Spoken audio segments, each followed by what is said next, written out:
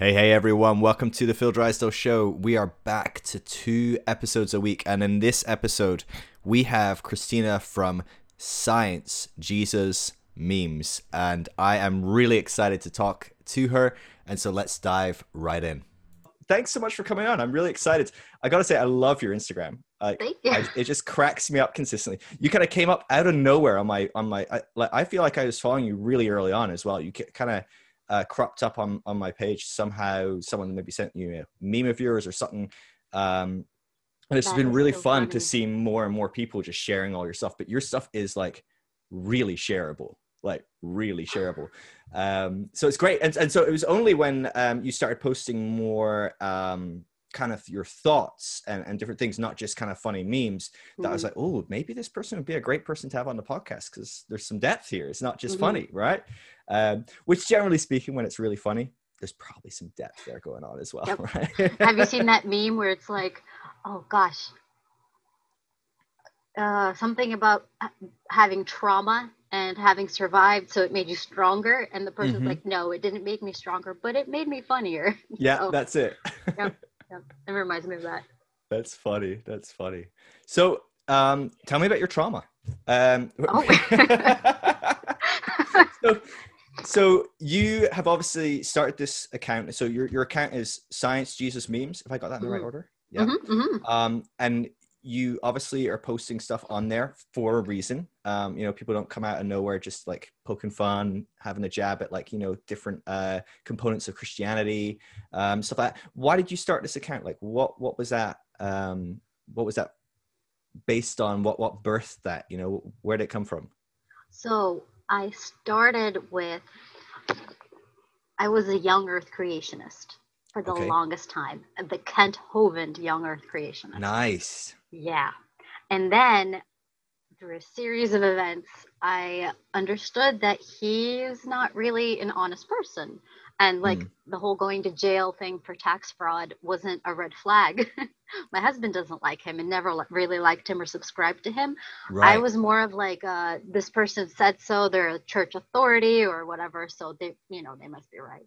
right. So I started when I learned actual science, and I was blown away by like the truth of it and the magnitude, and like how over billions of years the moon crashed into the earth, and now we have the moon, which is responsible for so many things. And that was like, I can't even be consistent over 8 hours of the workday at work, and here like God the creator orchestrated these events and whatever to Mm, to get us to where we are now. And I'm like, wow, this is incredible. And it's wild, so right? I was like really annoyed by the fact that these people are getting away with lying to others. And it gave Mm, me that like dualistic view of like, you can't be a Christian if you accept science. So I was always afraid of being Christian was more important to me than anything else, right? So like, okay, sure. I can't be a Christian, then I won't listen about evolution or any of that stuff. So it was when I understood that science is truth, and there's truth. If it's truth, it's God's truth, right? Mm, And so that kind of gave me the permission to pursue the scientific knowledge, and I wanted sure. to share it with everyone else. But everybody in my circle who I know is a young Earth creationist, and a Wow. staunch one at that. I mean, I even wrote papers for my youth group about how evolutionists, all of Hovind's talking points, I wrote everything about that kind of. Amazing. You Yeah, sounded so it like a was, really fun teenager. yeah, no, I don't know. Very passionate about telling you why you're wrong and I'm right. That's how I That's was. so funny. Have you ever Yeah, been to the is it Hovid that started the big kind of like creationist like theme park and stuff like that? Or is that was that Ken Ham? Ken Ham has the arc. I've never been Okay. there. Yeah, I've never been there. That When he feels like it's started, Mecca for young Earth creationists, right? I it mean, is. it's like Yeah. I want to go so much. Like words can I just love stuff like that. Like I Hmm. love a good museum anyway, but a museum like founded on just like ridiculousness just Hmm. sounds like the funnest place in the world to go. That's my Disneyland. So yeah. Okay, no. Wow. So you were like in deep. Super deep. Were Yeah. you like born and bred in the Christian church in that kind of bubble, or how did you end up Yes. there? I was born. I think this is where I have a very interesting background because Mm, I was born in Ukraine and my family okay. is Protestant. And Ukraine is largely Orthodox. And so when I was 7, my family actually got refugee status through this one program that allows people to immigrate to the States under refugee status if they experienced religious persecution. Right. Under Soviet rule, my parents did experience a lot of like discrimination, some persecution. If you brought your child to church, you would be fined per child or whatever, stuff like that. Their church was actually leveled at one point, and Wow. from what I understand, it's because it wasn't up to code, but it was. But it was this whole like conspiracy thing, Yeah. which did happen in Soviet Union. And so when we moved to the States, we were given these tapes by Kent Hovind. And I remember thinking, oh, wow, he doesn't copyright his stuff. He gives it away for free. So it must be true because, there's this urgency, Right. whatever. And so when we moved, a lot of people from our old church in Ukraine moved with us. So like 50% of our new church was like people from our village, Wow. which was really, yeah. So this That's bubble weird. became even more of a bubble. And we didn't really interact with the world around us. We did go to a public Mm, school, but everything we did was around the church. All of our friends were around the church, and my parents. There's the language barrier, right? So we speak Russian, right. so I wasn't really allowed to have friends over who were Americans. And when I did have friends over who were Americans, my parents were so scared. Like, oh, what are they going to tell you? They have to be Christian. And if they're, I remember once telling a friend of mine, we had to work on a project together, which wasn't really a friend. And I think I was in 8th grade or something. She told me she's Catholic. And I'm like, well, you're not a real Christian, right? So yeah, so I was Yeah. like that, and that's Yeah. what we believed. We believed American Christians are not real Christians because they raised their hands during worship. So that's Okay. like Yeah. Gosh. charismatics are not real Christians. So it was Mm-hmm. very like, we are the right way. Everybody else is going to hell, and you better stick to us because Wow. there's no other way. Yeah. Yeah. Wow. So that's how I got there. That's pretty fundamental then. So Super yeah. fundamental. Yeah. Yeah. Wow. And so how has your journey kind of was it just you kind of going, not sure about this guy Hovind, like, or was there more to it in that you kind of like unraveling some of your fundamentalism, your Hmm. kind of young earth beliefs, you're Yeah. exploring science and stuff like that. How did that kind of play out? So what happened was I moved from my little Okay. city in Pennsylvania, from my little community, everything I've known. My dad is one of 10 kids, and 8 of them, no, 7 of them, or a lot of them live in the same city, right? So our birthday parties, any family Wow. gatherings would be a minimum of like 30 people Oh because man. that's just dad's brother and mom's brother and their kids and their kids' kids. So like it was always everything around family and everybody believed the same. And so it was good and comfortable and it was great. Mm. And then I got married and moved to Canada. And Okay. Wow. so, and we went from going to church twice on Sunday, Tuesday for youth group, Thursday for church Bible study, Friday sometimes for prayer meeting, and then Saturday 3 hours of choir practice.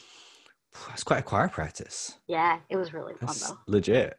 Yeah, it was really good.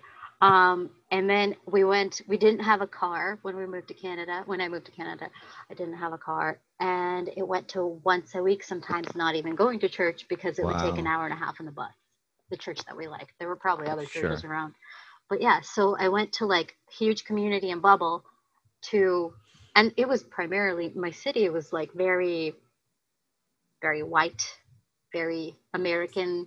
Mm-hmm. Of course, we had black people also in the city, but like in my school, I think I had 2 black guys or Wow. 3 or something. Yeah, and it was like out of 1,000 kids, so it was very, very, very one type, one way. And then I moved to Canada, and there's like everybody, Wow. and everybody's just existing together and living fine, and like life is great. So it was a culture shock, and Yeah. then I started meeting all these people who are really nice people, but they're not Christians. And I'm like, Hmm. how? How are they nice? Like my boss was so generous to me. Like she'd tell me to go home early, like go home at 4:30, but on your time card, just write that you left at 5. So she'd pay me extra 30 minutes. And I'm like, why? Why is she so generous? And she had a gay son. And I'm like, what is going on? Like, does not compute, you know? Only evil people have gay sons. What's Exactly, yeah. happening? And are accepting of their sons, yeah. And Yeah. so that took a lot of, it was just confused. I was still holding on Yeah. to everything I knew, right? Um, oh, when we got married, my husband and I, we went to our honeymoon, and we were sitting in this synagogue in Europe, this like museum slash synagogue, and there was a Bible in front of us for some reason. I don't remember, or maybe we pulled it up on our phones. I don't know, Mm. but it was about Noah's Ark. And I just watched something from Kent Hovind about Noah's Ark, so I was going to impress my new husband with my superior knowledge of what Right. happened with the worldwide flood. And he tells me, I don't really believe that. And like Oh everything inside man. me was like, oh my God, I married an atheist. Like that's exactly what I thought. That's So amazing. so I have all these like conflicting things happening, and then I'm thinking, well, as a good Christian wife, I should just show an example, and then maybe he'll come around to Mm. believing the truth, kind of thing. I wasn't really like forceful with any of this. It's just thoughts in the back of my head, kind of, right? Yeah. So That's that was kind intense of, though. yeah. Yeah. So but going into the marriage, you were like, oh, he's on the same page, it's everything, and then he just Yeah, drops this bombshell. Your idol, and he's yeah, not yeah, on the yeah. page at all.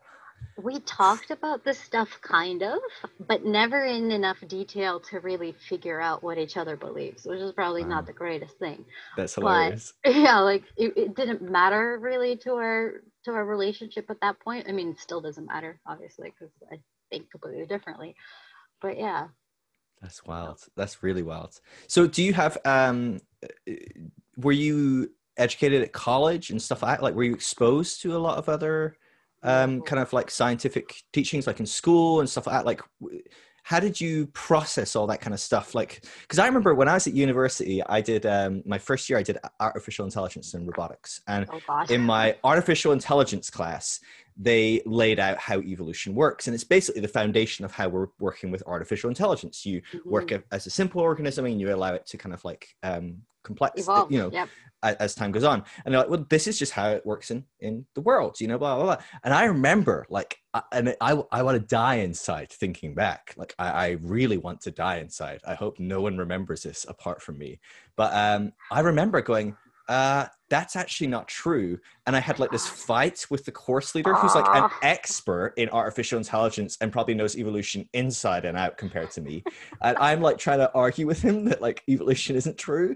And oh I'm my just God. like thinking back, I'm like, I just want to put a gun in my mouth and pull the trigger. Like, I'm just like, that is the most embarrassing, awful, when you like are so embarrassed for yourself in the past. Hmm. But at the time I was like, I am fighting God's fight. Yes. Um, and so I can kind of sympathize with you. I had very extreme views about these kind of concepts growing up as well. Like, what was that like for you when you were exposed to, I presume, were you in a school? Were you homeschooled? No, I was not homeschooled. Right. But Oh, you mentioned going I, to school, didn't you? Yeah, sorry. Yeah. yeah, public school. I remember sitting in fifth grade where they start like geology and whatnot, and I remember looking at the textbook, and it was making sense that Mm, obviously there was a process, because God created it. Poof, it kind of didn't make it. Yeah, great, God created, but how? Like I wanna see the ingredients. I want to right. see the mixing, the baking, everything.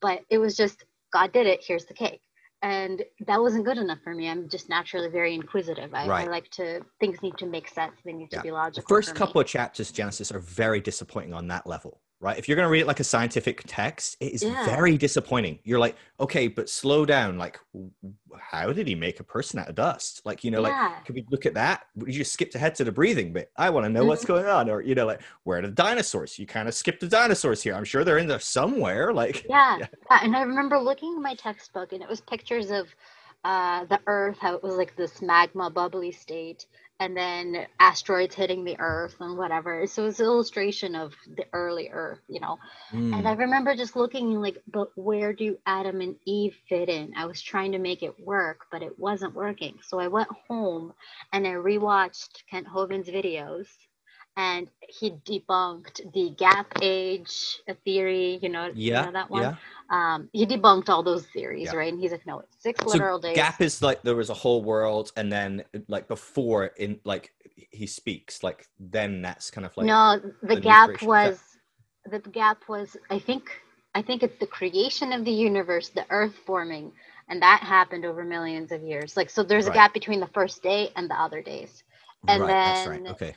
and then after everything formed, then everything was like days, I guess. I don't remember exactly. Hmm. But yeah, so I was trying to fit it and it wasn't fitting. And then when I watched the video, basically he explained that, um, that God did it and everybody in the textbooks are lying because they just want to take God out of it and da da da da da. And so that scared me. And I was like, okay.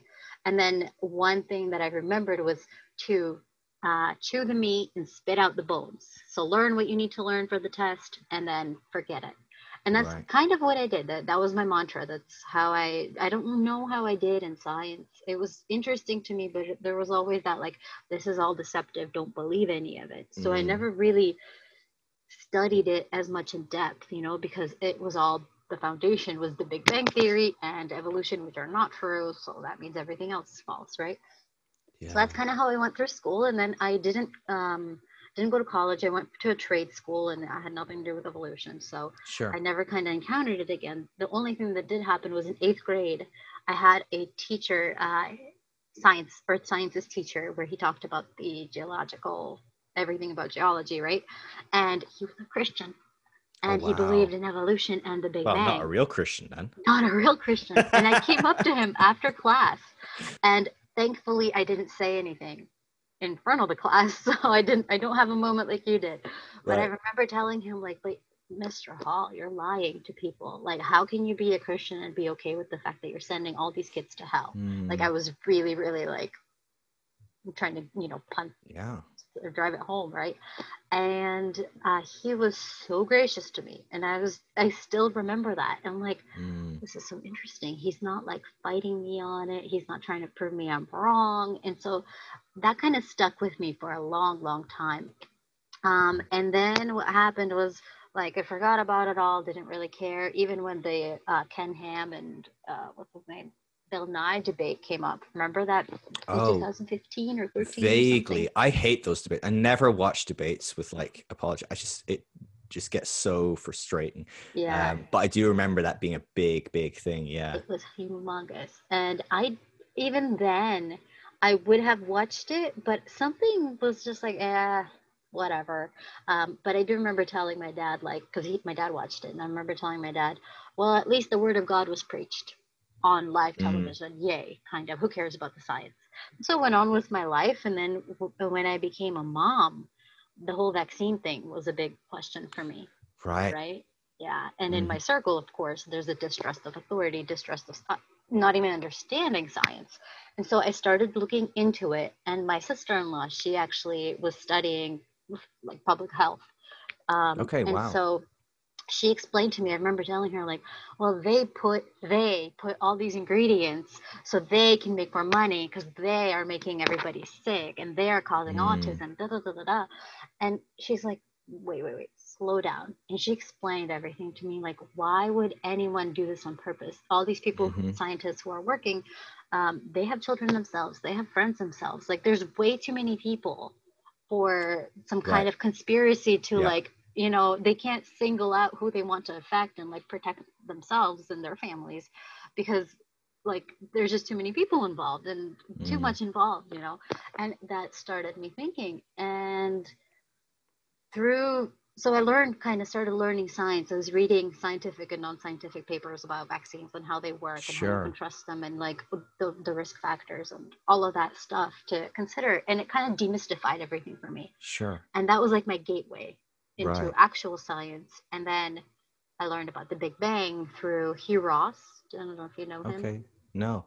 He's actually Canadian. He's a PhD in astrophysicist, and he accepts Big Bang, but he doesn't accept evolution, which is Right. interesting. But Interesting. Yeah. that was all.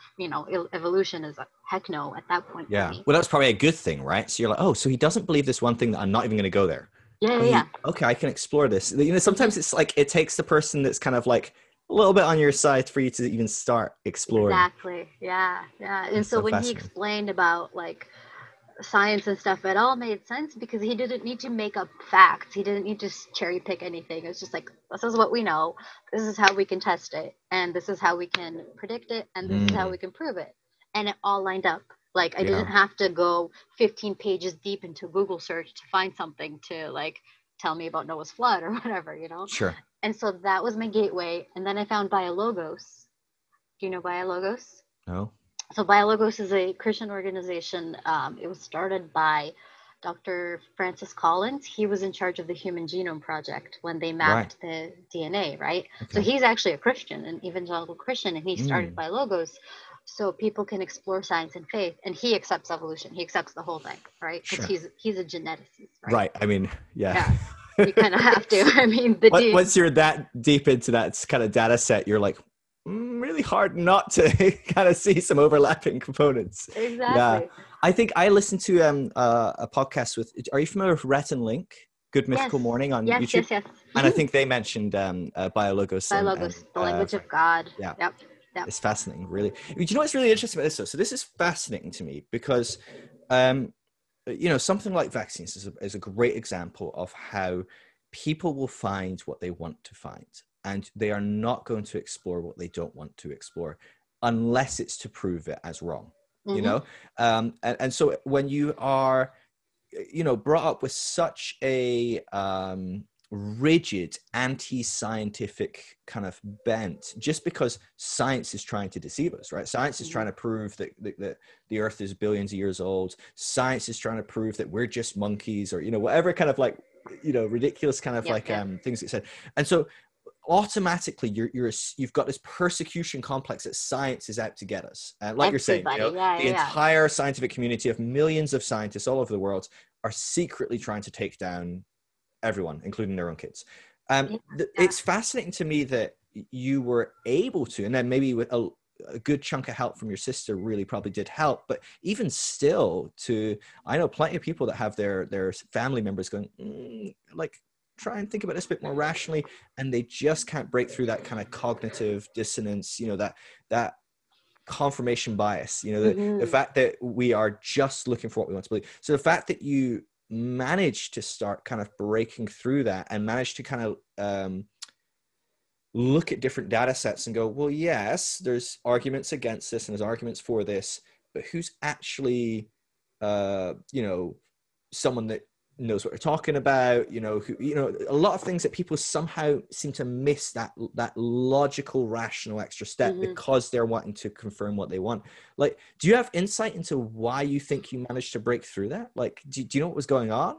One thing that I might have happened is um, because I'm from Ukraine, from a small town, all of that stuff, there's a lot of weird things that we do and a lot of like wives' tales kind of things that we do when we have kids. And Okay. so I think when I became a mom, I was trying to understand why we do this. And maybe because I'm a little bit on the lazy side and if like this is extra steps that doesn't do anything for me, I'm not gonna do Like, them. cut it out. Yeah. Yeah. And so like for example, I was told by a family member when I have my child, bathe him. I have to boil water, put it into his bath. It has to be a separate bath. It cannot be my bath. Okay. It has to be just for him only. So put the boiled water into the bath and let it cool off and not use water from the tap to wash him. And then when I wash him, I have to wrap him in a swaddle, put him in the water. And so he's always in the swaddle and wash him like that. And then your face is like, I'm what? like, okay, this is Yeah. interesting. And then take him out when he's bathed, put him on a swaddle, wrap him, let him sweat for 15 minutes, and then quickly rip everything off and put his clothes on. That kind of sounds good. It kind of sounds like a little like mini like sauna kind of experience, you know, like Yeah. I get it. I like it. So the thing Sounds like is, a lot like, of work for you though. yeah, So it made no sense. And like there couldn't be any drafts in the house because he's gonna get sick. That was always my biggest thing. Like my parents for some reason, Europeans have this thing, like if there's a draft, an open window, and a child is in the room, they're gonna get sick. The cold Wow. air, just the movement of air is gonna make you sick. So it never made sense because like I'd go outside. Oh, another thing was like if you take a shower, you have to wait 2 hours before you go outside so your body cools off. And like there was all these little things, little like traditional medicine wives tale Sure. things that we did, and it just like, why does it really work? Do I have to do this? Because it's kind of annoying and it's a lot to think about. Mm, um so maybe that's kind of what started like these little cracks in my foundation, sort of. sure. I just wanted to know what made sense and what didn't make sense, Sure. and if it makes sense, I'll do it, and if there's evidence for it, I'll do it. But if it's just because that's how we did it, I don't want to do it, and I don't have to. Sure. So I think that attitude maybe helped me kind of Mm, apply this to my whole entire life, and sure. that included the whole science stuff. And um, I remember my husband and I, we were watching some documentaries about Earth and space and exploration and stuff, and I was still kind of holding on to my young Earth creationism stuff Mm-hmm. at that time. But I just remember like learning about it and being like, wow, this is incredible. This is like, if they're lying to this degree, like, can you even make this up, you know? And Right. It's so, pretty wild. It's a wild yeah, story. yeah, a lot of things. I think it's just a lot of things that kind of, you know, clumped together and became this big thing that Mm, kind of helped me topple everything else. Because I've heard that before, that like it's very hard to just shift your mind, but it happened at very little steps, a little bit yeah. here, a little bit here, and then everything just kind of Yeah. went. Well, I mean, it's again and again people will point to, but look, they'll go, oh, but a doctor said this or a scientist says this, right? So how many people go, oh, there's a scientist that believes in young Earth, and it's like, Hmm. okay, sure, there is, but generally speaking, you like just randomly pick a scientist in almost any field at utter random, and you're gonna, Yeah, generally speaking, land on someone that's gonna go, yeah, probably not young Earth, right? Even if they're a exactly. Christian, they're gonna be like, well, yeah, I'm a Christian, but probably old Earth, like, Yeah. and then it's the thing of like, oh, and the scientist that you've picked is a expert in, I'm trying to think of something that's scientific that's probably not that linked to evolution. It's hard, isn't it? Because like, what isn't? But Cardiologist, maybe. it's yeah, exactly. It's like, but this person, like, if they're a geologist, a biologist, a geneticist, or whatever, like, they're going to have more credibility than a scientist in another field. Mhm. It's like I once was talking to my sister-in-law, and at the time she was doing her doctorate and she was studying, I think, heart disease or something. And so she, like, I don't know what they do, put bits of heart on like a petri dish and look at Oh, it. I okay. don't know. Maybe kill some rats, or I don't know. I don't know what scientists do when they're researching, but this is why I'm not an expert. Exactly. But I remember sending her something. I was reading something, and I'm like just a geek. I love reading like all sorts of different things. So I was reading this white paper on something that was like biological. I can't remember, it was something to do with lungs or something. And I Hmm. sent it to her. I was like, hey, like, what does this mean? I think it means this, but could you like kind of like just let me know what you think? And she was like, oh, like, she's like, why are you asking me? She's like, I would never be able to comment on that. And I'm like, what do you mean? You're like an expert at like biomedical like Hmm. study and research. And she's like, yeah, on hearts. Why would I ever be able to comment on lungs? Maybe I'd have more to say than Oh. someone else. And she's like, Hmm. you talk to a lung expert. Like, and so it's Yeah. like, if that window between a heart and a lung is big enough for a scientist to go, I'm not confident enough to make a big statement about that. Hmm. Um, it's amazing that we would then listen to someone that's like a geologist give their opinion on a lung, or Yeah. Yeah.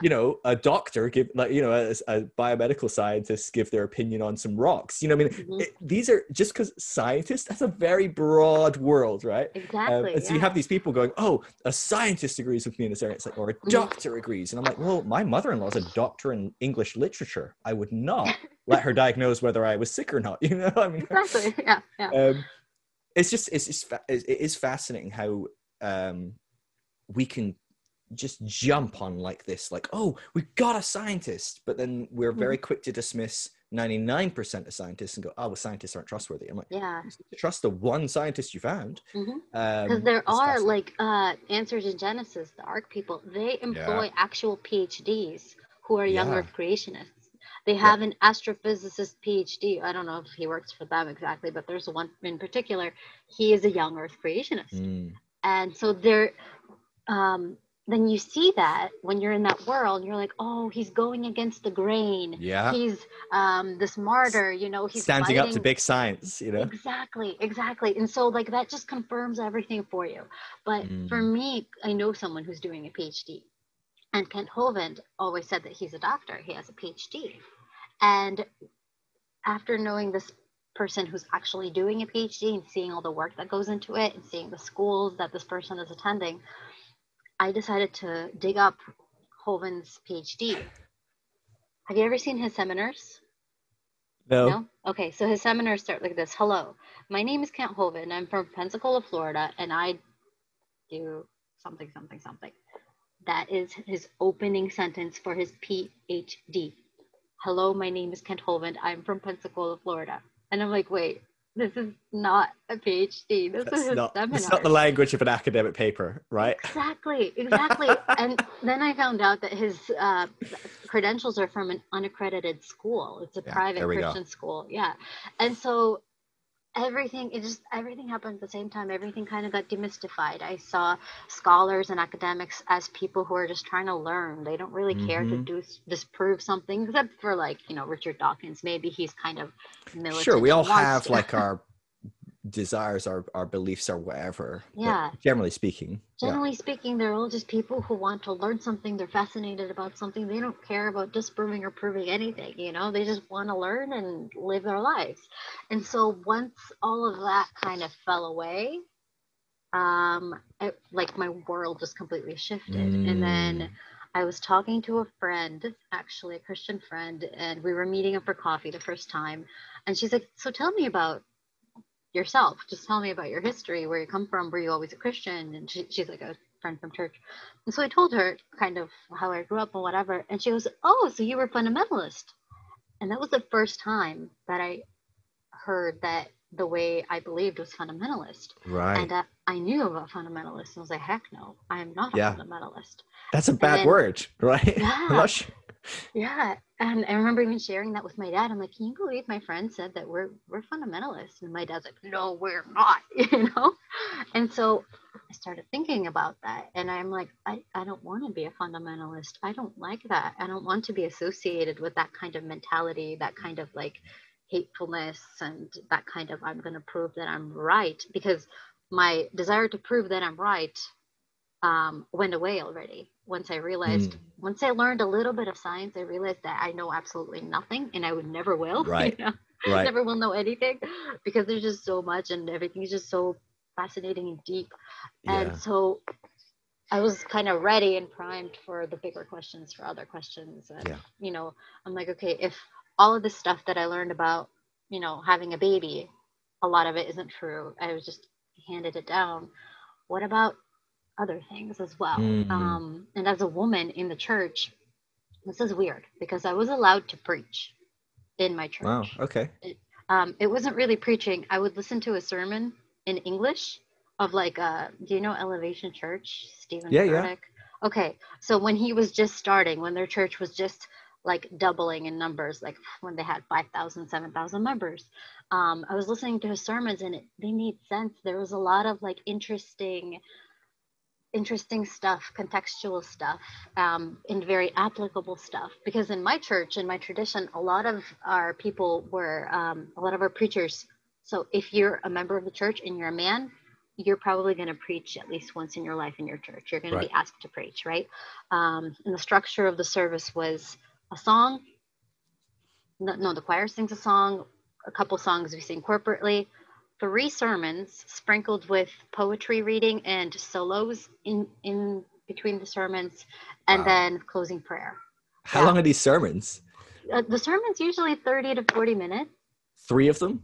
3 of them, yeah. I love it. I love it. Yeah. And they would all be about different topics, and they would all be anybody. Like in our churches back home and here, our pastors are not on staff. The preachers are not on staff.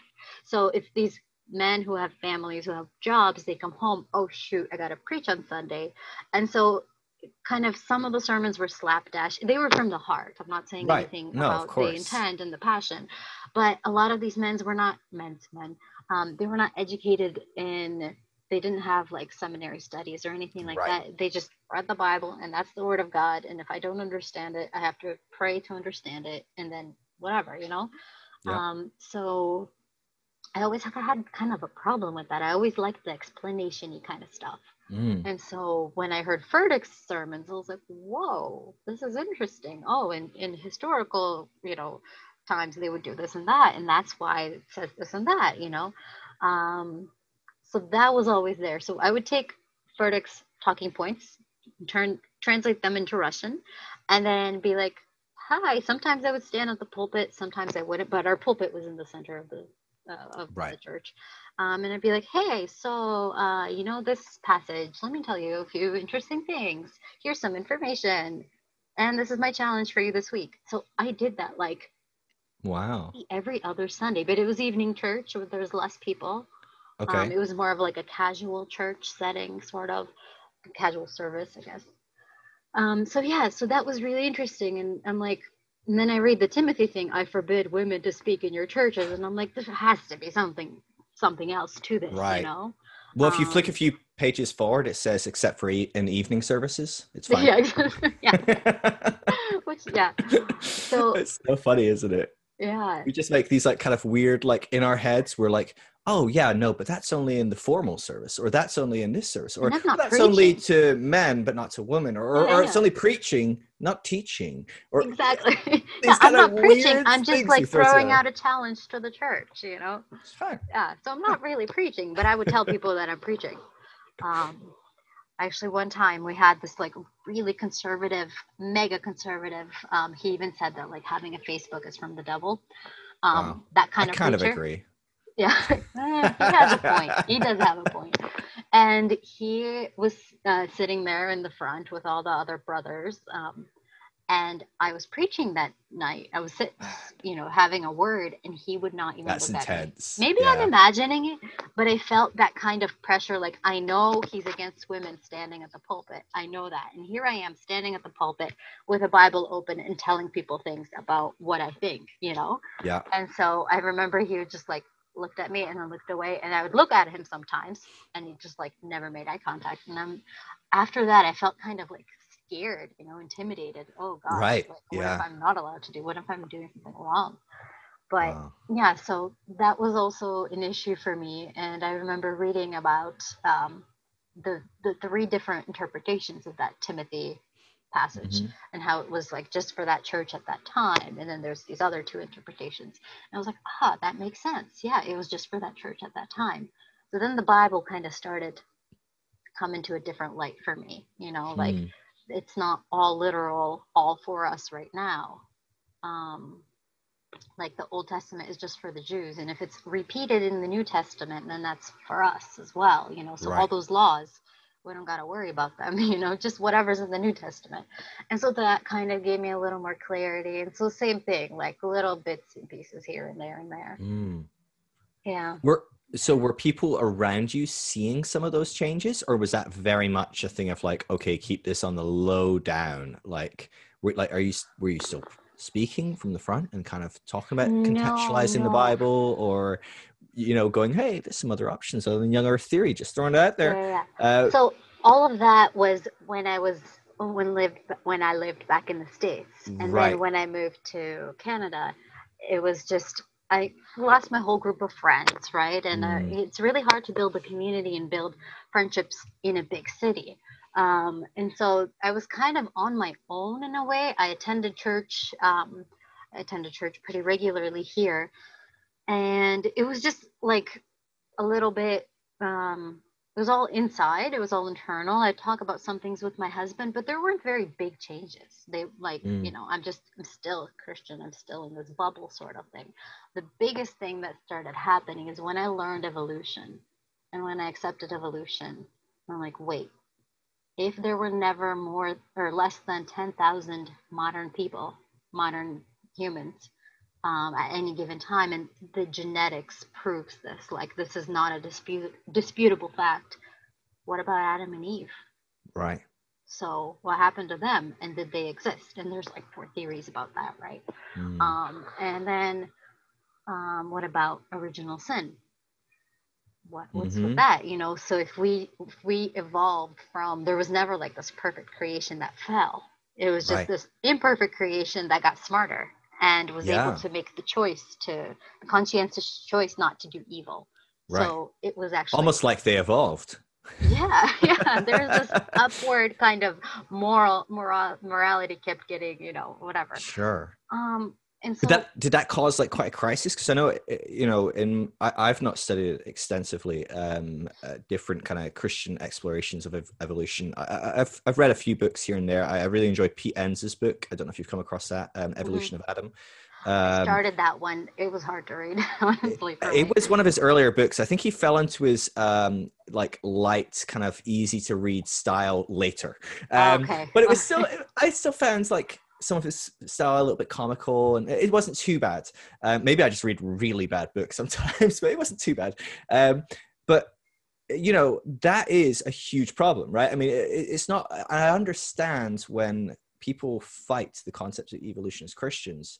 Um, the modern concept of everything was perfect in a garden, Hmm. all went to shit, and Jesus made it Yeah. better again, and you can have it a bit like the garden if you do this, this, and Yeah, this, yeah, or yeah. whatever. Like And he'll make it that better kind of again later too. concept, right? That concept, wherever that comes from, however that's built, because that's a big discussion. Um, it doesn't work very well. Once you lose Hmm. a literal Adam and Eve individuals that screwed up, Yes. right? Yeah. It doesn't really hold together. Was that something that like, how did that play out in the mix if you come to terms of evolution? Like, how did you, like, did you have stages where you're like, oh, I'll believe this, or Hmm. that belief makes me feel more comfortable, and then did that change? Or how did you wrestle with some of these like knock-on effects of exploring evolution? So once I understood the science, right, and then I understood Big Bang, and there's that whole thing like, well, this person's an astrophysicist and they're an expert in this, so I can trust what they say. Mm, And Ross was a Christian too, so I'm like, he's a right. Christian and he believes Big Bang, and he's like a really good, like, remember how I told you about that teacher that I had who's like really gracious and loving and Yeah, kind? sure. That's Hugh Ross. I saw him in a debate against Kent Hovind, and the man needs to get like a sainthood or something, because Hugh Ross was just like so kind and gracious, Mm, and Kent Hovind made so many like nasty, nasty attacks, and Hugh Ross was just like, whatever, like he didn't get um, angry or anything. Maybe he was sure. boiling on the inside, but he was just like, all right, that's your opinion. You can think that. And so that gracious kind of dialogue is what kind of got me. And then when I started exploring evolution, I listened to Francis Collins, and Francis Mm, Collins also very gracious and very like also stays in his lane. Like there's a lot of what I noticed with these scholars is like some things we just don't know, and we're not mm-hmm. trying to make them fit. And we're not trying to make these two pieces fit just so we have an answer, because it's okay not to have answers. Right. And so I was like, okay. So I settled into that, like, it's okay not to know something and not to be Mm, firm in something that you're not firm in. Um, so I started looking into evolution, and when I understood the science behind it and the evidence, like the evidence was clear. And so maybe I still applied my dualistic thinking to that. I still have that. But I'm like, okay, so if this is the evidence, then all this other stuff that I believe probably isn't true. So I have to look through everything. And the way mm, I explain it to my friends and to anybody who knows about my deconstruction is like, imagine you have this big bookshelf and you knocked it all down. And you have books and you have knickknacks and you have everything. Now this shelf is empty. You still have like the framework of the shelf, but it's empty, and you have to sift through all this stuff. You have to look through everything. What you want to keep, you put it back on the shelf. yeah. But then you might not want it there. You might want it there. And so it's just this process of looking at this pile of stuff and being like, oh my God, I have a lot of work to do. And I'm a mom and I have a job. So Right. Yeah. Yeah. just Yeah. do that work the whole time. I can't devote myself to this. Sure. Um, so yeah, once I accepted evolution, it was kind of like, okay, what about all this other stuff? And Biologos has some really good material about like what views there are, the problems with these views, like where scripture Mm, supports certain views and whatnot. So that was kind of helpful. But then the more I studied evolution and humans and just history, the more everything kind of like Christianity kind of got demystified, that there are so many other religions and they all came about in a similar way. Like the Mm-hmm. ancient ancient Jews, they had a pantheon of gods. You know, like you Yep. read about Baal, who's Baal, you know?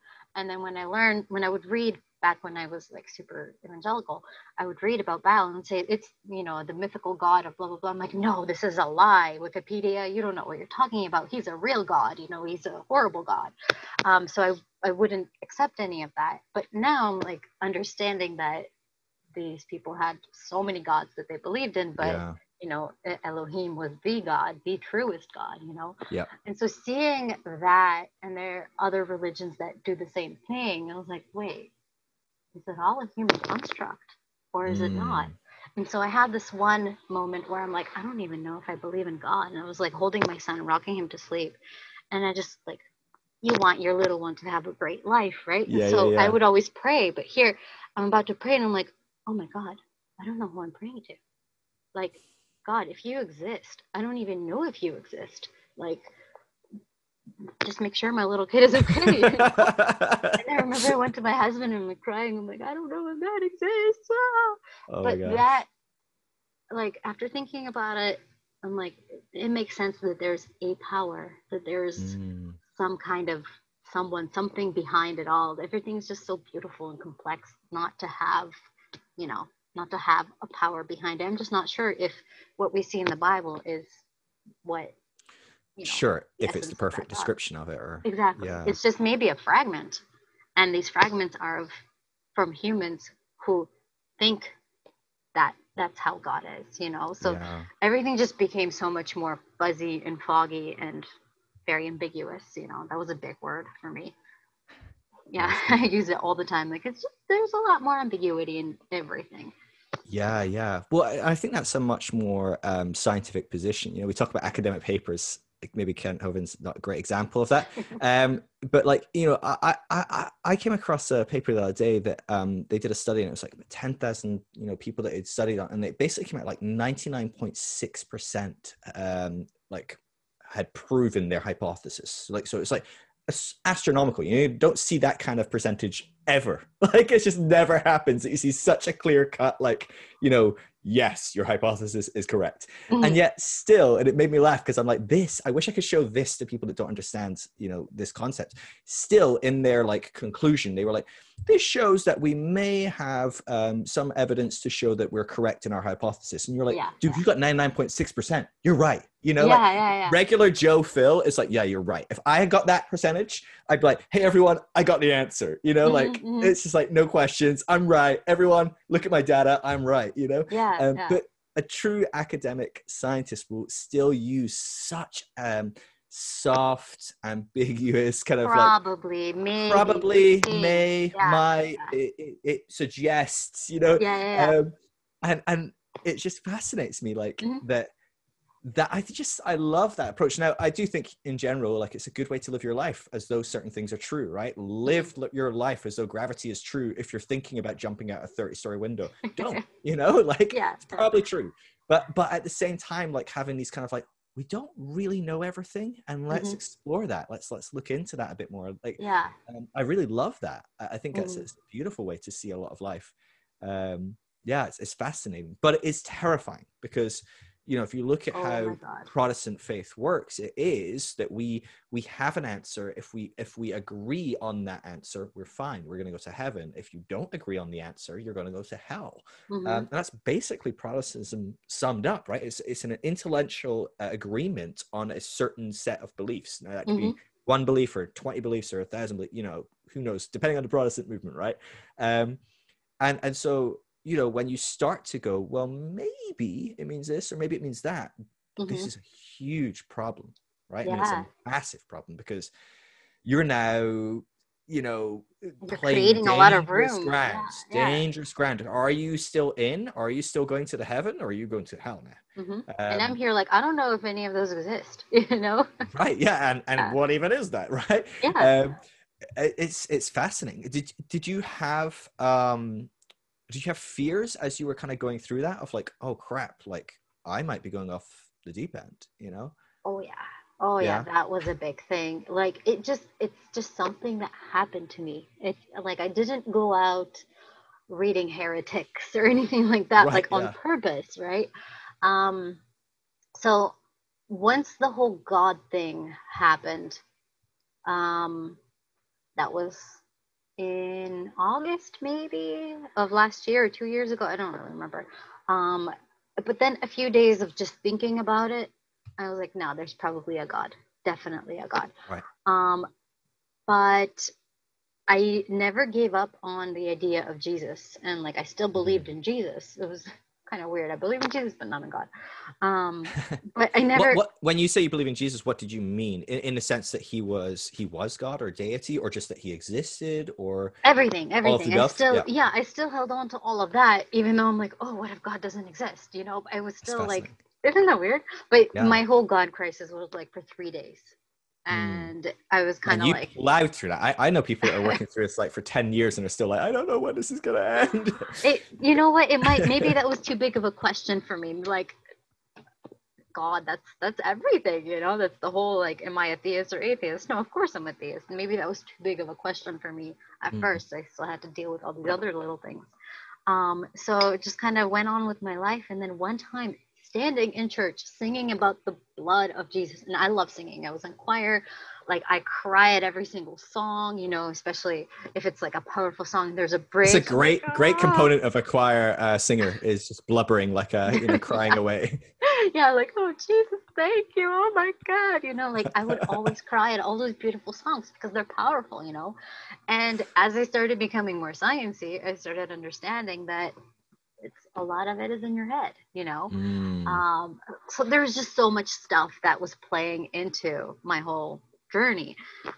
And then standing in church, listening, singing the song, all my emotions went flat. Mm. Everything just inside me was like kind of laughing almost like you don't really believe this, do you? And I Wow. remember I stopped and like, what are you doing, brain? Shut up, you know, like why what is happening? Yeah, you're Of gonna course take I us both to hell. Shut up! yeah, They might like hear. I'm literally singing about what I believe, and here's my head just like, no, you don't, you actually don't believe any of this. Wow. And I was just like, whoa, whoa, whoa, whoa, whoa, slow down. And that's when the doubts really started happening. That's when I allowed myself to wonder about Jesus and his divinity. Mm. Like his existence, I'm pretty sure, like most scholars are like, yeah, there did exist a man named Jesus, you know, but like everything else, it just that random moment in church and gave me the permission sort of to explore everything else because I was not letting Sure. myself touch that. It was like, you know what, I don't want any more problems. I'm good with the science stuff. But then it just happened. It just Mm. came to me. I didn't go to this question, you Yeah. know. And that was really hard. That it did feel like I'm falling, like the slippery slope. Yep, I definitely Sure. was. I was being pushed down this hill, and these rocks everywhere, and I had nothing to hold on to because Mm-hmm. everything before that I did, all the certainty that I had was gone, you know, in my Yeah. scientific stuff and whatever. Um, so yeah, that was really difficult. Like this informed everything that I did before. And I Yeah. don't know what does that for me now. And I remember just thinking of it like I'm at the bottom of some pit, but I can't see because it's foggy and it's night. And the only thing I can feel is that my feet are on some kind of rocks. It's not even steady ground. And that's how I felt kind of when I questioned like, does God exist? And then when this whole Jesus thing happened, I'm just like, I went even deeper to a darker and lower place, you know, and it's just like, I don't know anything. I don't know what Right. to do. I don't know what's right. I don't know what's wrong. I don't know what's true. And it was just like, it's still scary. Like now I kind of have a little bit more clarity. It's been maybe 6, 7 months since that whole initial, like, oh my Sure. God. But yeah, it's hard being someone who knows everything for certain and Yeah. then you don't and you don't know Yeah. what to do with yourself. And yeah, emotionally it is very challenging. And I don't know if you're familiar with Science Mike. Yeah. Yeah. Mike My Heart, yeah. So I remember listening to one of his podcasts and he was saying that like when you change a worldview or a belief, a very important belief, your brain literally has to rewire. And so I have 30 years of wiring in a certain way. And now my brain's like, bzz, bzz, bzz, just like all the Yeah, yeah, wires are yeah. blown up. So yeah, it's definitely a very hard thing just mentally and emotionally. And like part of me just wants to throw it all away and not think about it. But my Hmm. inquisitive nature is like, no, you got to figure it out. You need to find out you need to get these things back on the bookshelf. Yeah, it does feel that, I mean, again and again and again, the people that I come across tend to be people that are very inquisitive. They just asked one too many a question. Yeah. And once you ask that question, whatever Yeah. it is, for different people, it's slightly different. Um, well, then that must mean, what about this question? And what about this? Hmm. And it's just, and then it rapidly, right? It's like a rock slide, right? It's Yeah. just like we can't get up this the cascading sheet of Uh-huh. rocks. Yeah. Um, and very, very rarely, I'm sure there are some people that go, wow, I'm going to deconstruct my faith and explore that. Maybe I've not met anyone that and I mean, I Hmm. do this for a living, and I haven't met anyone that's like, I'm going to intentionally blow up my faith. Exactly. Yeah. But there may be. Okay, so I'm not saying there isn't, but the vast majority, right? The 99.6 maybe, or like there's this huge majority of people, generally speaking, went, huh, what's this? And like picked up a question and they went, oh God, Jesus, crap. And it's just like, fell off a cliff. Or, And you it can't put turns it out, back. Yeah. right, that was the stabilizing block that was holding Hmm. everything together for Yeah. you. And it's a really, really scary, scary journey. It's Hmm. really hard. So how did this affect your relationship with your husband, right? Because he was like a crazy heretic that didn't believe in like young Yeah. Earth anyway, or at least Noah's Ark or whatever. Like, was he was a Christian though, right? Yeah, Presumably, he still is. right? Yeah, he's Yeah. still the same Okay. person. So um, where how is your kind of like rapidly shifting beliefs affected your relationship with him? I mean, you don't have to talk about this if you're not comfortable with it either, but I'm just fascinated by this now because I think a lot of people going through these changes, many of them have a partner that goes through them with them, and others have mhm. partners going, what the hell is happening over there? Right. Yeah, So yeah, yeah. it's always interesting to kind of like just hear people's stories. So he kind of had some doubts when he was younger, and he was able to work through those. So he Right. kind of went through this thing, and he still found himself, being Christian. And when we talked about this stuff, one thing that really helped me, he knows me really well, and he has a way of kind of reeling me back in, sort of, and like grounding Mm. me. And that's been so, so helpful, even if we don't agree on some things, even if he thinks I'm going off the deep end, because this is what it looks like. It's terrifying, right? Yeah. I shared with my friend that I'm not sure if I believe in all of this. And she was like crying. I'm like, I'm so Yeah. sorry. I'm like, don't be sorry. Like, we've never done this before. And like, if you think that I'm going to go to hell, you think I'm lost forever, right? Yeah. I understand the emotions. So with my husband, he has this like very gentle. He's probably freaking out on the inside. I would imagine. There's actually a cartoon by Naked Pastor of like a couple sitting um, at their coffee table having coffee. The husband is a human, and the wife, she's like a demon and has like weird horns and whatever. And he says, "Are you done with your deconstruction yet? I want the good Christian girl that I married back," or something like Right. that. Yeah. And that's like literally us right now. Mm. But he's been very gracious, and we've had some very difficult conversations. So far, so good. We want to make everything work, and the thing is, this is a process.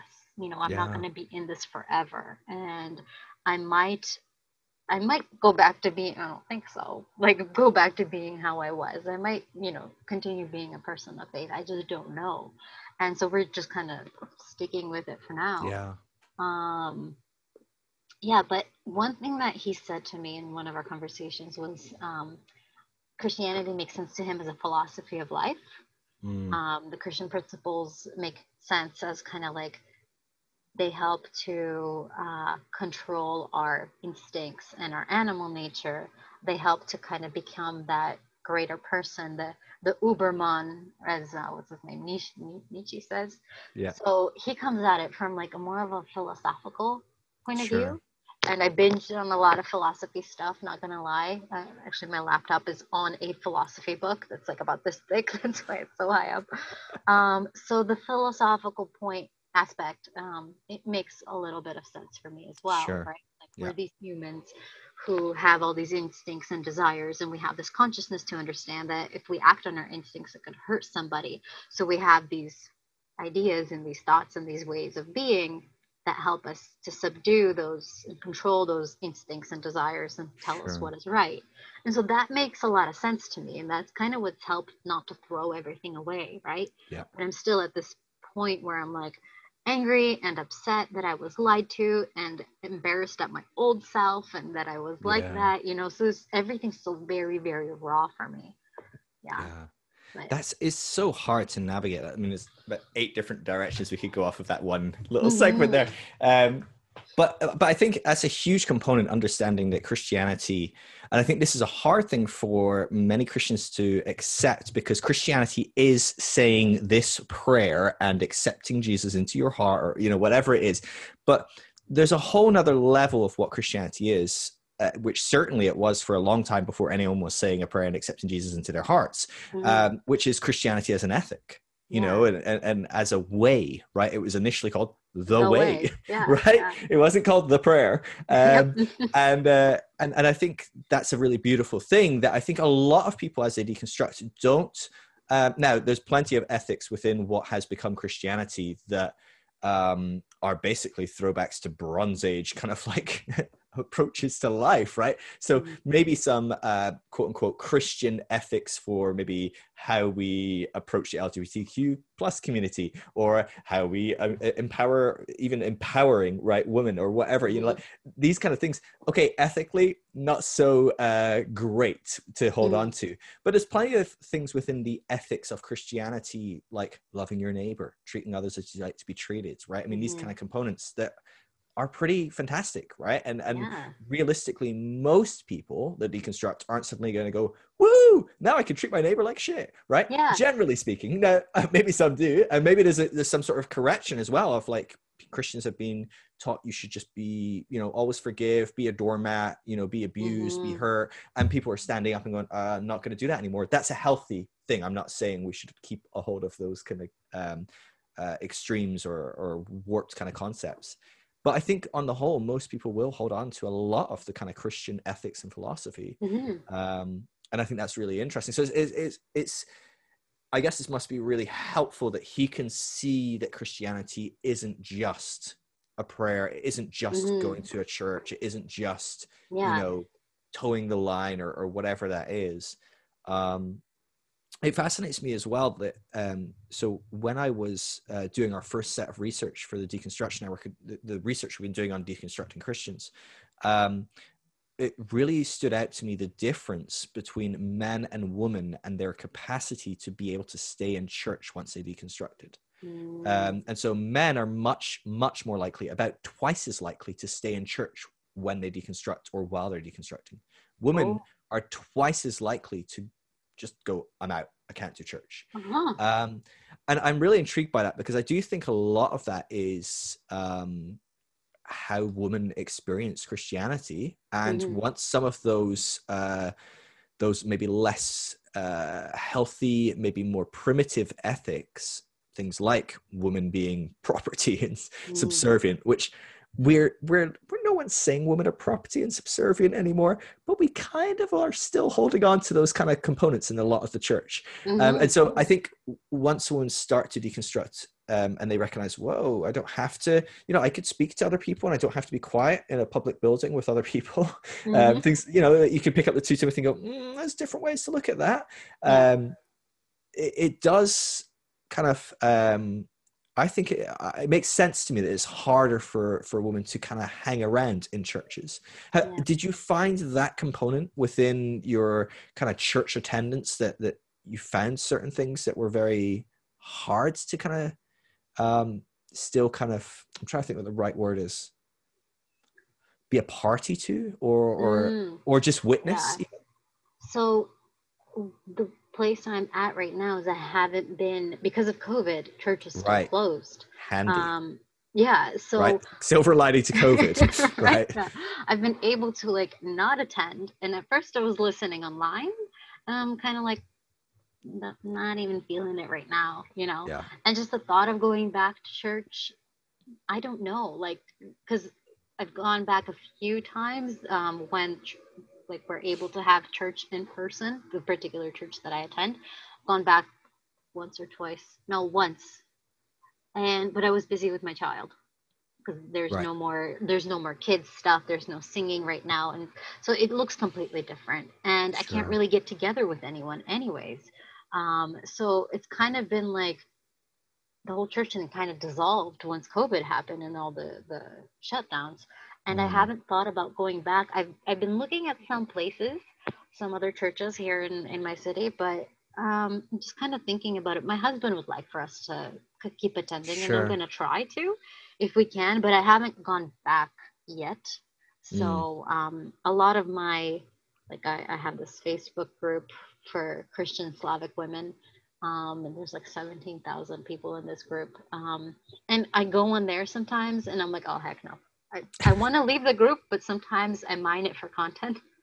Not gonna lie. that's hilarious. Um, It's so like, so handy, right? Having these people, like every now and again, I do exactly the same. I'll go and yep, like check out like, I don't know, John MacArthur, John Piper, Todd yep, Friel, any of these kind of like who I would consider very extreme. Now, bless them, they're doing all that is in their worldview to be able to do. mhm. But you go on and you're like, oh my God, that's gold. I'm turning that into a meme. It is so good. Yeah, So yeah. So I've yeah, been kind of keeping those around, and like the more I see of what I used to be, the more I'm like, nah, I don't know. I don't think so. yeah, I don't want to be there anymore. I don't want to associate myself with evangelicals. I don't want to associate myself with fundamentalists or even Baptists. Christians as a whole tradition, as like, you know, in general, I don't mind. I still consider myself a Christian, just someone who has a lot of questions and a lot of doubts, sure. and like some things don't make sense, you know. So that's kind of where I am now. Church wise, I'm not sure. Like, I miss the community, and everybody says that, Yeah, right? Like, community is big. Friends for your kids, professionals that you can network with, just like everything is there. So, kind of starting from scratch is hard, but ever since I moved from my small town and lost my immediate friend group, sort of, because I'm, you know, hundreds of miles away, sure, that already happened to me. And I never really rebuilt a very strong friendship group ever sure. since. So I feel like it's just taking a very long time. And this is the construction and COVID is making it take a little longer, anyways. Mm, So yeah, I don't know. That's yeah. kind of where I'm at. It's man, it is rough. The loss of community, the loss of, you know, a place you can go multiple times a Mm, week and be around people that know you, that accept you, that love you, if you believe the right thing. But you know, but yeah. taking that aside, like there's something really beautiful and powerful about those types of communities. Mm. And you can say what you like, right? I mean, even looking at your family coming over to America, it's like, dude, if you had like a big thriving community of 50 plus families or whatever, you know, like that's incredible. Like, you know, Yeah. that's you can't really um you can't put words to how important that is in a healthy component of just feeling alive and feeling Yeah. loved and feeling like you're part of something. And Yeah. it's one of the things the church does Well, well, except it yeah. does it badly sometimes. But you know, Yeah. Yeah. it's something that it provides that is beautiful, and it is going to be interesting to see as time goes on and things evolve how people, because the whole world does this, right? I mean, it's like, it's not like people that have never been to church don't have friends and family and Of course. community, Yeah. right? But I do think there's something really special about how Christians do it. I had oh gosh, my brain, Claudine from I can't remember her full name now, Claudine Gallagher maybe, from Post Mormon Mental Health, and we talked Mm. about how Mormons do community, and it's, I mean, it's Oh my next level, God. right? You Yeah. think you got Yeah. community down, like they're like on it. Hmm. um but then they experienced the loss of that to a whole nother degree, right? Because it really, I mean, you're really blacklisted and stuff as well. But I think it's going to be really interesting to see as people coming out of those communities try and go quote unquote into the world, or any of these kind of Christianese language. It's so hard, right? It's like, what words do I use that aren't like Yeah. super Christianese? As they do that, what they'll bring that's good off maybe some of the things that we did as Christians in communities and stuff. I think there's a lot of potential for some really beautiful things to be happening. Yeah. If we can find each other, if we can kind of connect and That's the thing. you Yeah. know, Because there's do one it. here, one here, one here, one here, right? It's not, Right. and not everybody, like, my family doesn't really know. They see me posting some sciencey things. Like, I dare not post anything but religion on my, like, Facebook, on my Right. personal pages. I don't even share most of the stuff from my meme page on my personal Instagram page, Probably a right? good call, right? Yeah. So nobody in my family really knows the depth of, not again until they find this podcast, then they'll know. But like, just my husband and a few of my friends who I've shared, and those friends are in different states. And Yeah. I have just two friends here that know how Mm. deep my doubts go, and I have a really close cousin who I've always talked to about everything. And I shared with her that I'm kind of doubting the whole Jesus thing, but I was just messaging her, and she got offended. She reacted with offense and like, what do you mean Yeah. you're doubting Jesus is the one thing that I hold on to, and da da da da. So I had to lie and be like, oh, just kidding, not anymore. I figured it out. So like, That's amazing. I It's terrible as well, but it's so funny. yeah, I'm like, oh, don't worry about that. I don't think that anymore. I did some reading, and like, God revealed to me that, this is the truth, and I don't know what Oh else. my gosh. Yeah. It's so hard because you don't want to give these people that you love this kind of like, well, first of all, right? I mean, how awful was this to go through personally? You don't want to send anyone on this journey, particularly if they're not ready for it and wanting it on some level. I don't know if anyone ever embarks on this when they want it, but Nobody wants at least this. No, you don't want this. slightly ready for it, maybe, or more ready for it. But we can see in certain people in our lives, right? So you just mentioned, I'm having a few doubts, and the cousin gets super defensive and freaks out. You're like, you're not ready for this conversation. I'm going to backtrack, help you feel safe. We'll move on, right? Let's just not go there. Maybe in 5 years, who knows? Maybe 5 months. I don't know, but not now. And it is really tough because it forces your hands to be inauthentic, to never really be yourself, right? I mean, how many people go back every Christmas, Thanksgiving, and then pretend to be the old person just to please the family? And on one level, that's a really loving, kind thing to do for their sake. But on another level, it's a really soul-crushing kind of thing where it's like, hey, mom, dad, you don't actually know who I am. Yeah. At quite a fundamental level, because this is existential stuff, right? It's not just, I don't believe in Santa anymore. It's like, well, I don't even know who I am anymore, or what life is.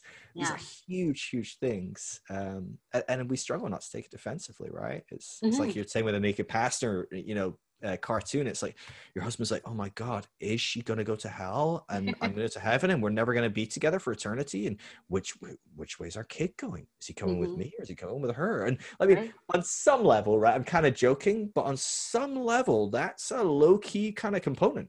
And for a lot of people, that's very high key component, right? Exactly. That's a big deal. Exactly. It's a lot to navigate. It's a huge degree to navigate.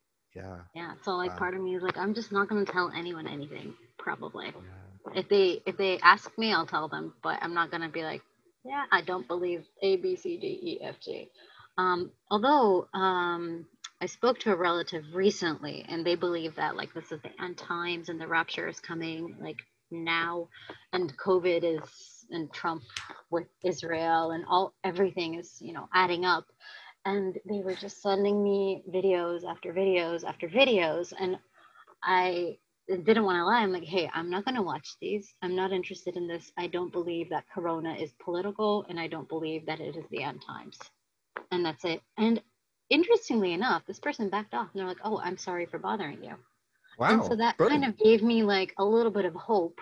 I mean, but this is a very small thing, like I don't believe this is the end times. I never admitted that I don't believe in end times at all. Right. But still, small steps, baby steps, Well, especially when people, in my experience, people that are like that, because believe it or not, People send me this all the time. I get this from not even people I know. Most of Oh. them I don't even know, right? It's like, hey, Phil, you obviously should know all about how, like, you know, I just wrote a new version of the Bible and it points to how Corona is mentioned on every page. Or, you know, it's like, oh, geez, why would you think I like this? What about me leads you to believe that this is a thing I'd be interested in? Right. But in my experience, people that are these so passionate, right? They're linking in everything into the end times and this and that. Mm-hmm. They're not the most reasonable when it comes to having a disagreement, in my experience, right? So Yeah. I think that's a pretty good a good victory there, a good win for sure. But it is, and yeah, because I've had that conversation many a time, and they go, okay, and then they just keep sending me stuff. So you know, it's just, you've done pretty well there. It's good. That's funny. Wow. So do you talk about, you still kind of see yourself somewhat as a Christian on some level, but not really sure where you're at. Like, do you ever think, oh, maybe there's different avenues of faith that I might be missing or able to engage with? You know, you mentioned even in your tradition of, like, you know, being in Ukraine, like the Orthodox Church or maybe the Progressive Church, or, you know, like, do you ever think, gosh, maybe there's a whole kind of pocket somewhere that, like, would kind of tick my boxes? Or do you feel like this pull away from Christianity as a whole? Where do you see yourself kind of like heading, going? It's hard to know, right? But Yeah. I'm intrigued what you think. I don't want to like go from one religion to another and like replace one fundamentalism with another fundamentalism. That seems very silly to me. Sure. For now, the way I see it is, I think I'm moving away from just belief in general, because I'm more of like a facts person. I understand that science cannot answer the question of God. I understand that. And I understand that there's a lot of questions that it does take faith, sort of, right? It's faith. And part of what I'm discovering is I might not be a person of faith, actually, just someone who just believes something without evidence. So I see myself kind of in that camp, just moving away, taking the good things. But I'm not sure that's kind of where I am today. Maybe tomorrow I'll be like, let's sing praise and worship songs, you know, and memorize scripture. So yeah, I see myself kind of moving away from faith in general, because like you can believe anything. Anything is believable if you believe it hard enough, you know, and just examining what I used to believe and how I believed. And it's just like, looking back, I see that I was foolish in a way, and I don't want to be a fool. You know, if that makes sense. But then people will come in here with scripture and be like, well, the Bible says that those who love the knowledge of this world made fools of themselves, right? There's that scripture verse, and that kind of plays in my head, and I'm like, ah, gosh, this is like such a weird thing to navigate, right? Yeah, it's right. just weird. Well, it's the perfect thing. If you're gonna create a religion, right, you need to demonize any plausible, reasonable kind of components outside of it. So yeah, demonize facts, demonize, you know, rationality, demonize logic, demonize looking for evidence rather than believing blindly. Like, and so it's a double-sided sword, right? Because if it's true, then yeah, sure, we're all deceived, you know, looking at, you know, archaeological evidence or, you know, how old rocks are or whatever, like, oh gosh, we've been lost. We've been deceived and blinded by the enemy. But also, if it wasn't true, it's a bloody good lot of writing to keep us trapped in that, right? I mean, it's really convincing, and it does kind of lock you in. But yeah, once you step out of it and you look at it and you're like, of course it says that, right? It's like I read, what was it? It was Leah Remini's book about Scientology. I don't know if you've come across it, but it's a really good read. But one of the things that fascinates me, because it's such a new religion, right? It's one of the newest religions. But it's fascinating to me because this is a perfectly architected religion. From the ground up, they've built it in such a specific way. And yet you're reading through it and you're like, oh, we have that. We call it accountability groups. Oh, we have that. That's called, you know, like, you know, blind faith, like whatever. And it's like, gosh, this person just like basically recreated any old religion with just some slightly different tweaks of language, the goals. But at its core, the key components are, don't believe people outside of this group. Exactly. Right? Yeah. So of course you're not going to believe that scientist. You're going to believe in the scientist that's a Christian. And it's fascinating. So the thing that fascinates me about Christians, you know, going all the way back to the Answering in Genesis guys, right? So there's like someone with a PhD, and maybe he got it from the same place that Kevin Hovind. Who knows? Who knows? Maybe his beginning of his PhD is, "Hi, I'm Dr. Barry." Like, I don't know. Or he wouldn't say doctor, would he? But you know, you go back to those components and you go, oh, there's a scientist that believes in our particular Christian bent. And it's like, yes, but he's Christian. And so for me, the thing that fascinated me, and the thing that really, I think, was a nail in the coffin for something like young earth theory, was that I was like, it's a bit like, have you heard Ricky Gervais talk about the Bible? And he talks about why he believes, why he holds to atheism as a rejection of all beliefs. And he says, well, let's look at the Bible as an example. He says, you've got the Bible, this collection of writings over thousands of years of people exploring God and God talking to them, and they write it down and all that. He says, it's great. He says, now let's imagine we destroyed all the Bibles. We destroyed all digital copies. We burned all the Bibles. Let's imagine we killed everyone that had ever heard of a Bible, and somehow someone grew up in a cave, a couple of people, right, and knew Adam and Eve maybe, and they didn't know anything about the Bible, and thousands upon thousands of years later, there's a civilization and there's lots of people and they've reinvented cars and whatever else and planes. Would they have a Bible? Is that what they'd say about God? Would they record the same story, the same things about God? And he's like, no. And that's why we know the Bible is not this black and white truth. Now, you'd have a lot of the same stories in the sense of talking about goodness and love and, you know, these kind of themes. And he's like, and that's what other religions have written, you know? And that's why we can look at all these religions and look at that. And it's the same thing of like, you look at these scientists and you go, oh yeah, there's scientists that are Christian that say the earth is 8,000, 10,000, 6,000, I don't know, you know, some variation of however we add up people in the Bible, which is a weird thing to do. That's cool. That's great. That's awesome. You do that. Now find me literally one scientist that isn't a Christian, that is a geologist or a geneticist or an anthropologist, has looked at all these different things in their fields and gone, all right, guys, from what I'm seeing, the earth is 10,000 years old. You'll never find one. Literally zero.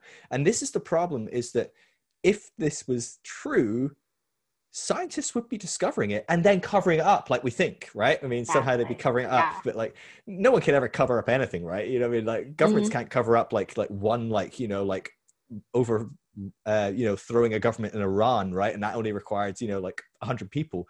How on earth are millions of scientists covering up stuff without you knowing? It's just so fascinating to me that I don't know why I went down this road, but I'm just so fascinated by how these authorities, it's the appeal to authority. You hear, and you don't know about science, you don't know what science is, right? So like, well, this person's a scientist, and I've had a lot of people actually send me videos like, hey, the first thing they say, this is a Christian and a scientist, so all this automatically they're like up there, you know, and everything they say is true. And it's like, well, what are they presenting? What is their source? Because I've been lied to before by a Christian who claimed to be a scientist, you know, who presented sources that seemed legitimate. And then when you look at the source, like sometimes the source at the bottom of whatever, you'd follow the link and it would just link you back to their page about it. Or like another study that has nothing to do even with what they're talking about. And it's like, just look at the sources, you know, just follow the trail. So just doing that homework, that's kind of another thing, is like not taking everything at face value, because being a person of faith, you do take things at face value. You know, Jesus said, I am the way. There we go. Jesus said, I am the Son of God. I don't know if he actually ever said that, but like, there we go. He said it. It must be true. So I think it's just the way that we are wired, and it's not necessarily a bad thing, but it's just, it's kept us alive for a very long time. Right? Yeah. Like you take things at face value, you keep your faith and whatever, you know. So I think that makes sense. Yeah, no, it does. It does. It's fascinating. It's just so frustrating and painful. And I'm sure we are frustrating and painful to many other people as well in areas that we are not really looking into what we think or what we believe, or maybe we're very frustrating to people because we do that as well. I think that's a whole separate thing. But I think we all have our confirmation biases that we fall into, and we all have our dissonances that we can't see through, and things like that. But it is really, really frustrating. I think someone sent me early on when COVID was happening, they sent me a thing about how it was to do with 5G towers or something. No, don't tell me And that. he sent me this link, and I was like, okay, cool, click, scroll through. I think it was one of the first times I'd seen something about this, so I was like, okay, I'll quickly have a look through, and they listed 3 sources, and I was like, okay, cool, click. So for me, when I open up a thing, the first thing I do is I go, I know nothing about this person, so scroll right to the bottom, click on the sources. I don't even care what that person says. I want to look at the sources. And so his article was like, is 5G 5G is linked to cancer and coronavirus and all these different things. And it's like, okay, cool, right to the bottom, click on the source, and it was a paper, and the paper was, is 5G linked to illnesses, terminal and temporary, and coronas and flus and colds and stuff. And I was like, okay, cool. And I quickly checked out the paper, which most people probably don't do because they don't know how to access academic papers and things like that. No, anyway, no one's going to pay $30 to check out an academic paper and whatever. Anyway, so I click on it, scroll down, have a look at the conclusion. The conclusion is no. So their actual source said no. Yeah. But this person's never, ever, ever read it. Or if they have read it, they're then deeply disingenuous where they're linking it anyway, knowing no one's going to check it, and it's a source. So that gives it credibility, right? I have a better story. Somebody posted a journal article about 5G. 4G and 5G shows to increase risk of blah, blah, blah, blah. And I'm like, oh, interesting. So I click on it. It's talking about the alleles. They're called 4G and 5G. It's some kind of genetic paper. So if you have these alleles, 4G and 5G, you're predisposed to certain risks.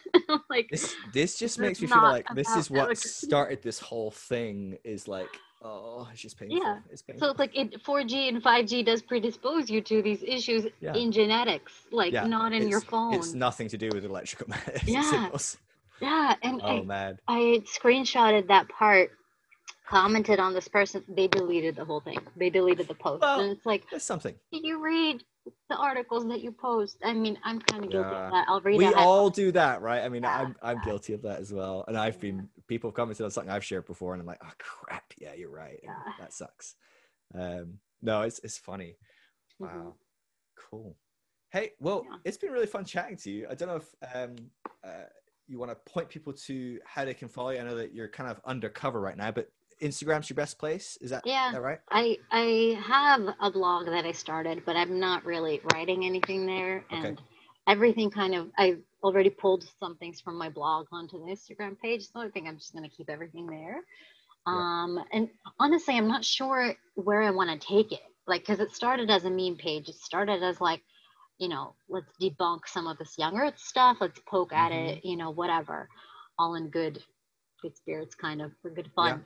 And then something happened. Someone shared something. God is Grace shared some of my posts, and I started posting some, kind of political spicy stuff, some kind of poking at the church a little bit, at the problems. I don't want to condemn all of it. Obviously, there's a lot of good in that, but there are problems. And like Joe Lumen says, when we are not questioning those in authority, when we are not looking at the abuse, who are we protecting? We're protecting the abusers. We are protecting the powerful. And so there are a lot of issues. Let's talk about those issues. Let's try to get rid of those issues. Let's create less space for those issues to happen in, for abuse of all sorts and whatnot. So that's the biggest problem that I have. So I started posting some more like spicy stuff like that. People just started sharing. And then I remember in one weekend I had 600 new followers, and I'm like, what is happening? What is going on? So I started sharing some of my, personal stuff, and I started getting messages like, your account is the most uplifting place for me right now on the internet. Awesome. And I'm like, how? This is like unbelievable, you know? Your account has helped me through this, your account this. And I'm like, what is going on, you know? So I'm still like wondering where to take it. I'm slowing down a little bit in terms of like trying to figure everything out, because I was kind of like, everything that I was doing was about deconstruction, about purity culture, about all these other things. And I recently realized that it's going to take probably my whole life. So I don't need to be consumed by it Yeah. all. So I'm trying to slow down a little bit in terms of like the content that I'm posting. I don't want to like bare my whole soul right away for everybody to see, Sure. sort of. So I'm still kind of deciding what to do with that. But yeah, Science.Jesus.Memes. That's where you can find It's a me. great account. People, you got to check it out, because honestly, I love it. I love that that you're diving in a bit deeper. I really do, because I think your humor via the memes. Please don't stop posting memes, because they're good top tier memes in my opinion. Like I have shared many a meme from your page, but fantastic. But I do think that there is your articulation of issues and your processing out loud, which I think is an important part of the process, right? Is to go, this is something I'm thinking about. Like those are really helpful and impactful. And those, generally speaking, are the messages you're getting where you're going, this is really helping me. I think it's really great that you're kind of mixing all those in. As someone that does mix kind of like a whole host of, I have no idea what I'm doing. I'm just doing what I want. And that's basically how I sum up what I'm doing. Doing what I I do want. what I If want. people like it. Those who don't like it, we're not gonna waste our energy on them, you know, unless they have valid points. It's fine. There's plenty of places they can go. Plenty of places. This is what I love about Instagram. It's like, you don't have to follow me if you don't like me. It's a free world. You can do whatever you want. But yeah, like I like it. And I think that's the way to do it for you. You know, you're in this process. You know, you're only a few months in of like really starting to unravel a lot of this. And like you said, it's going to probably take a while. Whatever it looks like, whatever it's building, whatever it's deconstructing, all that different stuff going on in the mix. It's going to be really exciting to follow and watch, and you're already putting out fantastic. I think the point of it being a journey, we're so used to people that talk and help others and pastor or teach or lead are finished products that have the answer, and we can get the answer from them, and then we'll be finished products too. That's kind of a very like Protestant Christian mindset in a lot of ways. But when you start to realize, God, this is all like just an unraveling journey that we're figuring out as we go. We're building here and we're taking that apart, and then we build something in that place. And right, the bookcase, you know, we're chucking books over the shoulder, and then we're putting new books we find, and oh, maybe a plant there, and maybe, you know, it doesn't, you don't have to have a finished product to share your story and to share. And I think that's really exciting, because you're not going to run out of things either, right? It's just what's going on. That's the thing I like about deconstruction, is there's no, like, I've had some of my friends be like, well, who are you listening to? What are you reading? You know, and it's like, I'm listening to everyone. And if something doesn't vibe, I just throw that away. I'm learning to listen to people. No more of that farewell rebel. This is a heretic. This is off limits. You know, it's just like everybody has something to say. Everybody has a valid experience. And what I love about us deconstructionists, we don't have a priest. We have some people who we really like, right? We don't have like a doctrine or theology per se, because we're all just trying to figure it out. We're all just searching for truth and informing that with our experiences. And if, you know, truth can be found in a lot of places. It's not just this little box. And so I really love that, like, I can think for me. I don't need permission from anybody. I don't need permission from, like, before, if I had a question, I'd be like, Gospel Coalition, you know, like, do they approve of this author? Ooh, they don't approve of this author. Okay, I will not read this author, you know, like, but why? You know, just check it out. Just read it. You don't like it, chuck it, you know.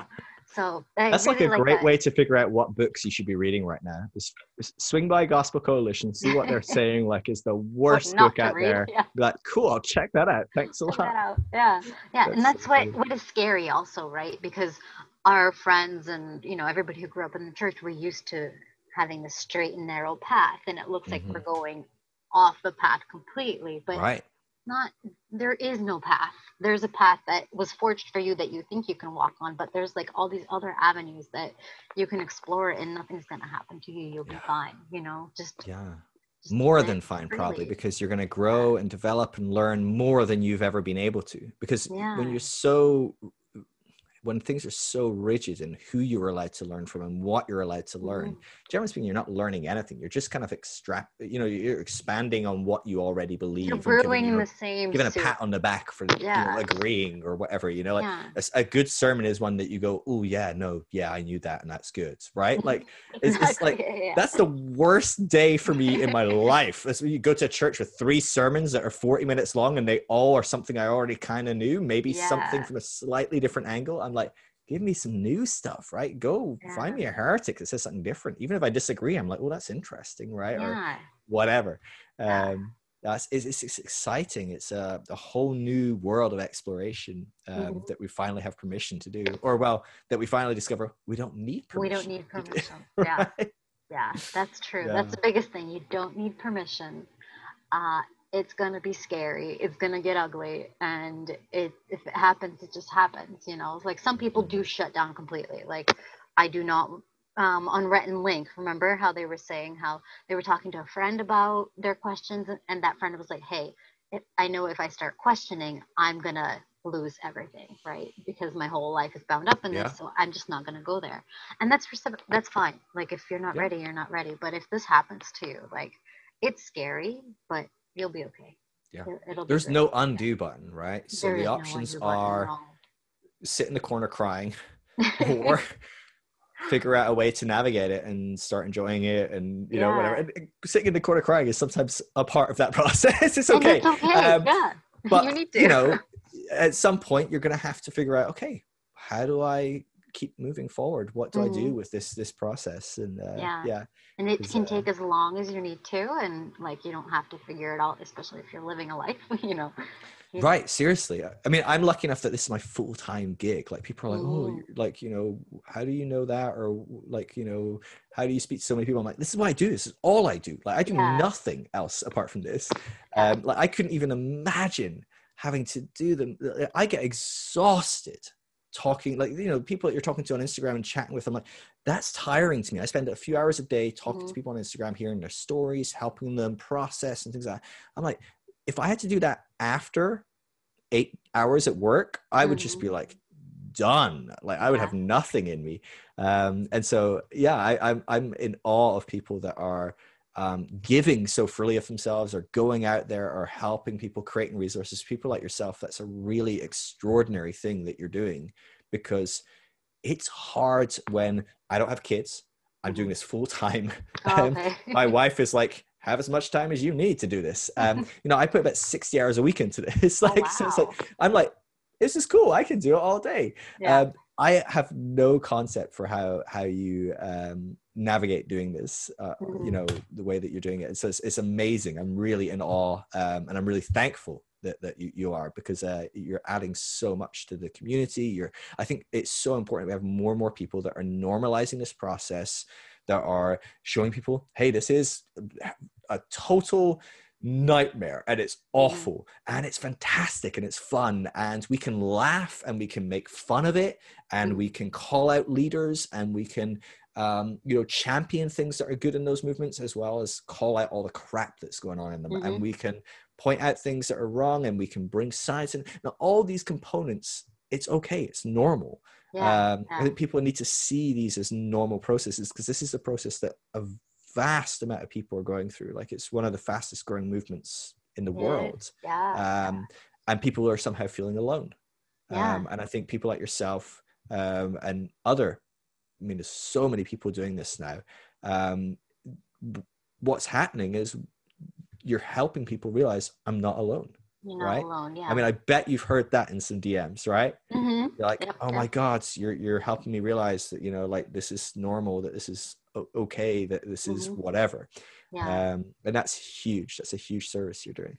It's Yeah. really great. I wasn't expecting that, and like if my little meme page can help someone um, feel less lonely, feel understand that what happened to them was wrong, and that there's healing. I've heard a lot about healing Some Mm, people like unknowingly you helped me heal, and I'm like, I'm posting it's memes. beautiful. Like this is amazing, like I will keep posting memes There if you it go. means you're gonna feel better. Laughter's a medicine, apparently. I mean, It I is, heard yeah, that somewhere yeah. Somewhere in a somebody book said that I burned, it. Yeah. That's funny. Well, thank you so much for coming on. Obviously, we'll stay in touch, and yeah. But people, go check out. So it's Science Jesus Memes. So Science Science dot dot Jesus Jesus dot dot meme. Yep. memes on Instagram. Yep. I'll put a link in Yeah. the show note on YouTube Thank and you. podcasts and stuff. But yeah, awesome. Thank I you. appreciate you coming on. I'm hoping, hopefully, I was coherent enough because I'm feeling like very like not 100% with it. My fever is like, I think all my painkillers and stuff are slowly kind of like Slowly. wearing off. So You go take a it's all nap, good. have some But tea, yeah, and that's it. I'm gonna have a nap, and then I'm yeah. recording another podcast in like an hour and a Oh half. my So god. Wow. that's great. It's good. I really enjoyed chatting. It was great to meet you finally. You too. Have a Yeah. face behind the elusive personality, and so Yeah. yeah, that's great. Awesome. Cool. Well, all the best, Thank and you. You as I'll see you well. again soon. All right. Love you. Take care. Bye. Bye. So that was Kristina from Science.Jesus.Memes. And I'll put a link to that in the show notes. And so you can check her out over on Instagram. Do give her a follow. Let her know that you love this episode. Shoot her a DM. And I'm sure she'd appreciate that and appreciate knowing that people have listened and been encouraged by it. If you feel a bit like Kristina and you're on your journey of deconstruction, of unraveling and imagining your faith, but you feel like you're doing it very alone, the deconstructionnetwork.com is a great resource for you. It's completely free. And it's solely there to help people connect with other people in their local areas. And so do check out the deconstructionnetwork.com. It's a great resource for people that are feeling alone and wanting to try and find other people in their local area that are going through this journey. If you're more with a Christian bent and you're looking to explore what faith might look like, Reimagined, thegracecourse.com is a great resource that I've set up. It's completely free as well. And if you're looking for a more day in, day out community, I have set up a private discussion group for people that are partnering with me or Patreons. And so for as little as $5 a month, you can get access to that group. You help support me. I do this full time. I never ask for money in what I do, and everything I do for free. And so you help facilitate me being able to do this free full time, and getting resources into people's hands, putting out a couple podcasts a week, chatting with people on Instagram for hours a day. It really means a lot to me. And as a thank you to you, I can't offer you much because everything's for free, but I've set up this private discussion group, and we chat day in, day out, on different things, just how we're doing, or we talk about theology, or we talk about different spiritualities, or we talk about atheism, we talk about dealing with existential dreads now that we don't, we're not sure what happens after we die, that kind of thing.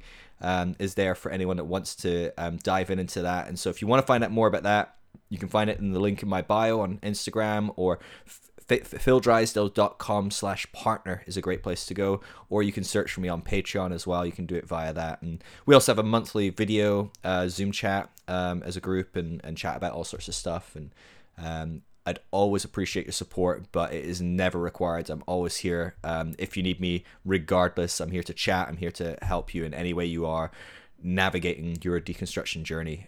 You can find me on Instagram. It's just Phil Drysdale. That's all for now. Later in the week, we'll be back with another episode, and so I'll see you then.